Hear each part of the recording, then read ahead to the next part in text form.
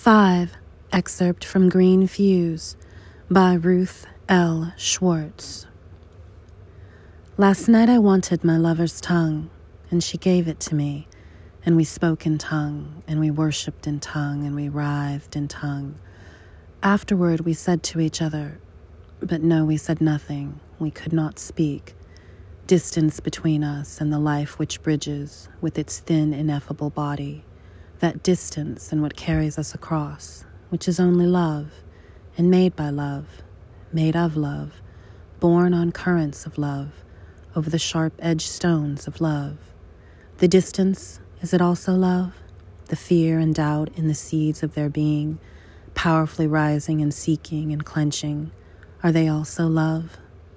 You wanted me to fuck you, and I did. You wanted me to rip you, rake you, ram you full of everything you'd ever lost. You wanted me to make it sweet, to hold my tongue at the same time against the pink and tender revelations of your flesh.